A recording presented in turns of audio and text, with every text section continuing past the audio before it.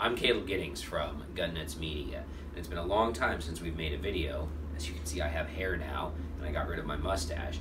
But today we're going to talk about something that I've been talking about a lot lately in other media, and that's the utility curve, specifically the U-shaped utility curve that small revolvers have.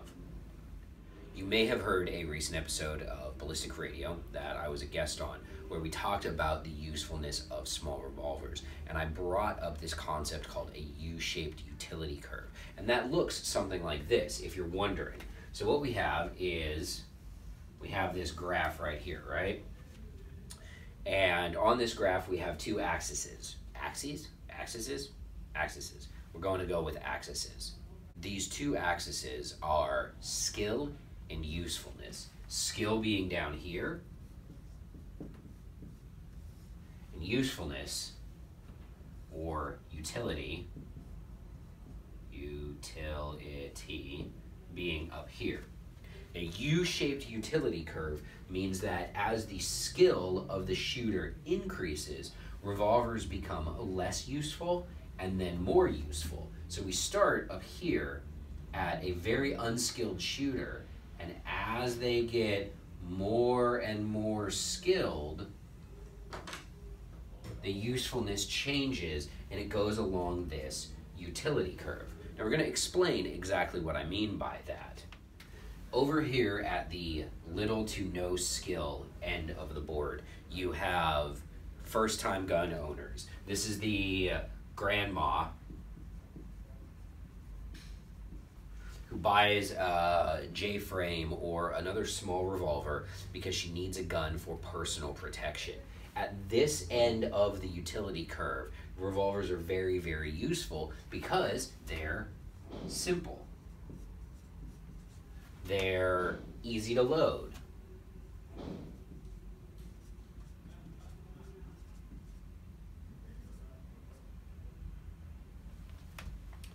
They are easy to operate.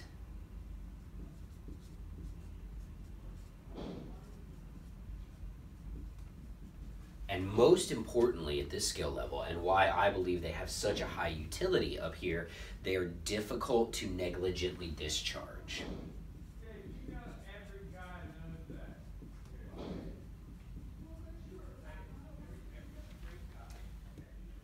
Because of these attributes, at this low level of skill, the revolver is extremely useful. Now this does make a couple of assumptions. It assumes that you have the necessary hand strength to manipulate that DA trigger. If you don't, there might be better choices. But for the extreme novice, extreme neophyte shooter, the revolver at this level makes a whole lot of sense because it is very simple, it is very easy to load, it is very easy to operate, and again, it's very difficult to negligently discharge because this is a real concern for new shooters who aren't going to seek out training. This person down at this skill level right here, kind of in this bracket, does not seek training.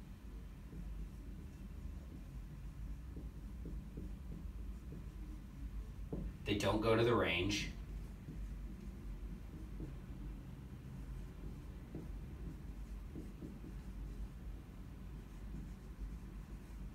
And they're largely uninterested in firearms ownership as a hobby, all right? So for these kind of people, the revolver makes sense because what they're looking for is a gun.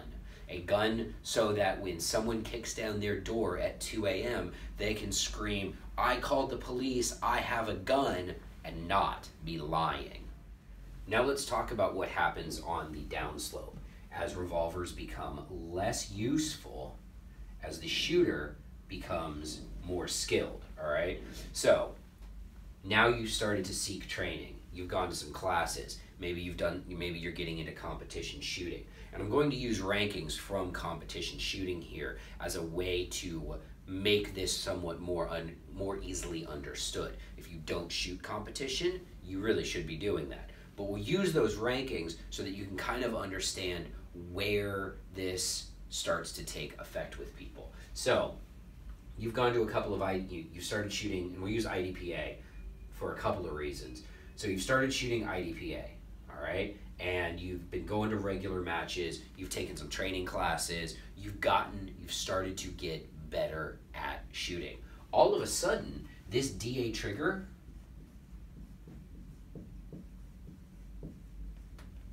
becomes a real problem. It really does.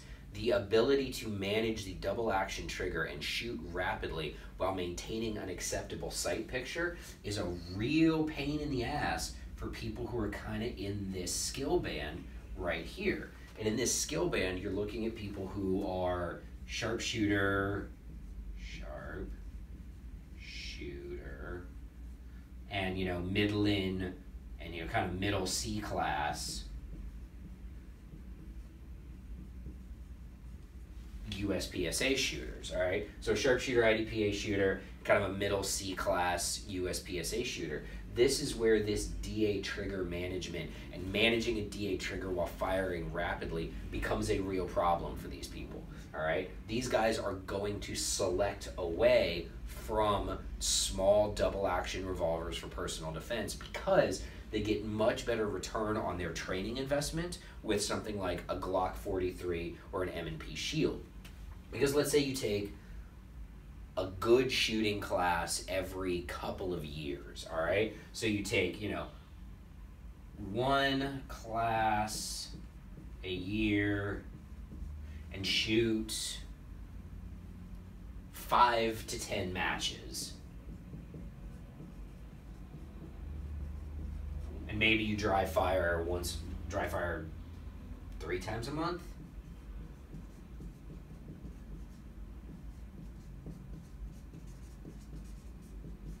So in this skill band, the return on investment that you're going to get from this level of investment is going to give you really great results with guns like a Glock 43 or an M&P Shield. Because those guns are easier to shoot well than a small, compact, double-action revolver. So here's your Shield G43 dudes in this band, all right? Again, you're going to get better return on investment. So that's why the utility of these guns has started to fall off. Now you come out here, all right? And this is the specialist category.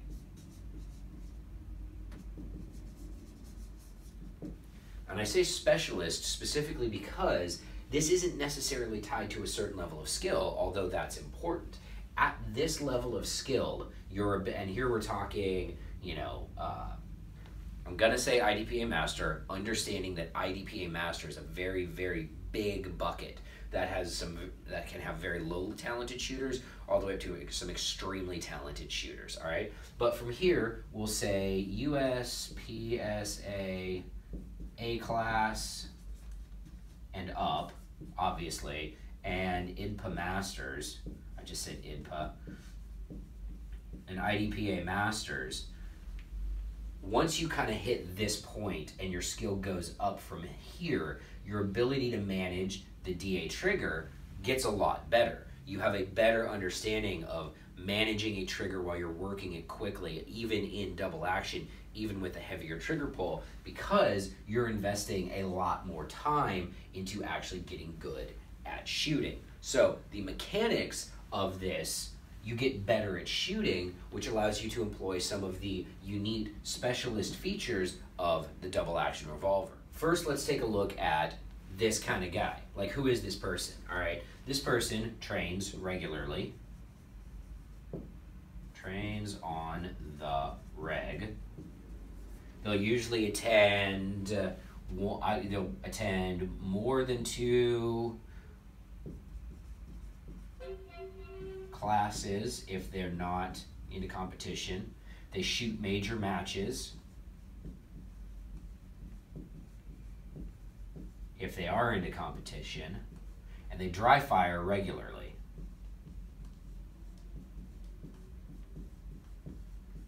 And so for these people, there we go. So for these people on this end of the circuit, this investment in training time produces better results, especially with the double action trigger. And again, like I just said, it allows you to employ some of the special features of a small, lightweight revolver. Not the least of which is that they are unbelievably easy to conceal. I'm wearing a fitted shirt. It's untucked, obviously, because I work in the firearms industry and I hate tucking in my shirts. Under this shirt, I have been carrying a 7-shot J-frame, all right? This is one of the lightest revolvers on the planet. This is the Airlight 351 PD. It's a 7-shot, 22 Magnum. It's made out of, I don't know, balloon farts and space-age materials, all right? It is so light and so easy to conceal. I can take this gun literally anywhere, all right? I can conceal this gun in situations where concealing a shield or a Glock 43 would be problematic because of how light it is. Because it weighs nothing, it's very easy for me to practically conceal it. So that's the first big example of advantages that the small lightweight revolver has. You can conceal them in situations where concealing even a Glock 43, even a Glock 42 would be difficult. And so we have the 351 PD. The second example of specialist advantages that you get with these little guns is accuracy, okay? I know people don't think accuracy when they think small compact revolvers, but a small compact revolver is inherently more accurate than a small compact semi-automatic because the barrel is fixed to the frame. Assuming that all of the internal bits and all of the timing are done correctly at the factory, you're going to be able to get more accurate shots on target with this than you would with a similarly sized semi-automatic pistol. At this specialist tier, that matters to people. That matters a lot to people because we're going to be pushing these weapons in environments where it's going to be acting as the backup for a real gun, as it were. Or excuse me, it's going to be acting as the stand-in for a real gun. Another advantage to these small revolvers, something that we're talking about in this specialist role, is their ability to be utilized in compromised firing positions, okay? When we talk about these little guns, what am I talking about when I say a compromised firing position?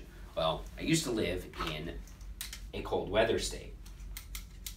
In a cold weather state, I can fire this gun through a coat. Now, there are limitations to this. You have to understand that I'm not taking a 7-yard shot through a coat, okay? What I am talking about is I'm in contact with somebody. I'm in a situation where we are fighting in a phone booth and I need to shoot this person off of my body with a pocket-carried gun in a coat. I can do that. You can't do that with a semi-automatic. Additionally, they are far more capable at being fired from compromised firing positions or using compromised aiming points. So my revolver has Crimson Trace laser grips on it, and that means that if I am in a situation where I cannot, for whatever reason, bring the gun up to my eye line and take a proper sight picture, I can fire from a compromised firing position, get a good sight picture because I'm using the laser as my primary aiming reference, and still get good effect on target. The guns won't malfunction when fired from compromised firing positions. They won't malfunction when fired in contact with another person, which is suboptimal, but again, something in that specialized mission set that you may need. So when we deal with these revolvers, once you reach a certain level of skill, and once you reach a certain level of specific mission need, all of a sudden the small lightweight revolvers really start to make a lot of sense. So we're going to review the video. Up here at the no skill level, revolvers make a lot of sense. They're simple, easy to load, easy to operate, hard to accidentally shoot someone with. Here in that middle tier, and a lot of shooters will struggle their entire lives to get out of this tier, or they'll get here and they'll be happy with their skill level. And this is, to be honest, if you're an average C-class shooter or an IDPA sharpshooter, you're a better shooter than 98% of the gun-owning population. You just are. Sorry, people who can't shoot. That's a fact. In this tier, the revolver's a difficult choice. The DA trigger is going to be tough to manage. You're going to have better results from a shield or a Glock 43. And then up here, you start to get kind of good at shooting, like kind of good, not really good. Like really good is like over here with Ben Steger and Bob Vogel. But anyway, up in here, you get kind of good at shooting, and all of a sudden, the revolver starts to make more sense. It's more accurate. You can manage the DA trigger now. You can use it in situations where a small, compact, semi-automatic may not make sense. I'm not trying to get anybody to switch their backup gun or their primary carry to a revolver. I just want to point out that even now, in 2018, an old piece of technology still makes a lot of sense. Until next time, I'm Caleb Giddings, and remember, run your gun, not your mouth.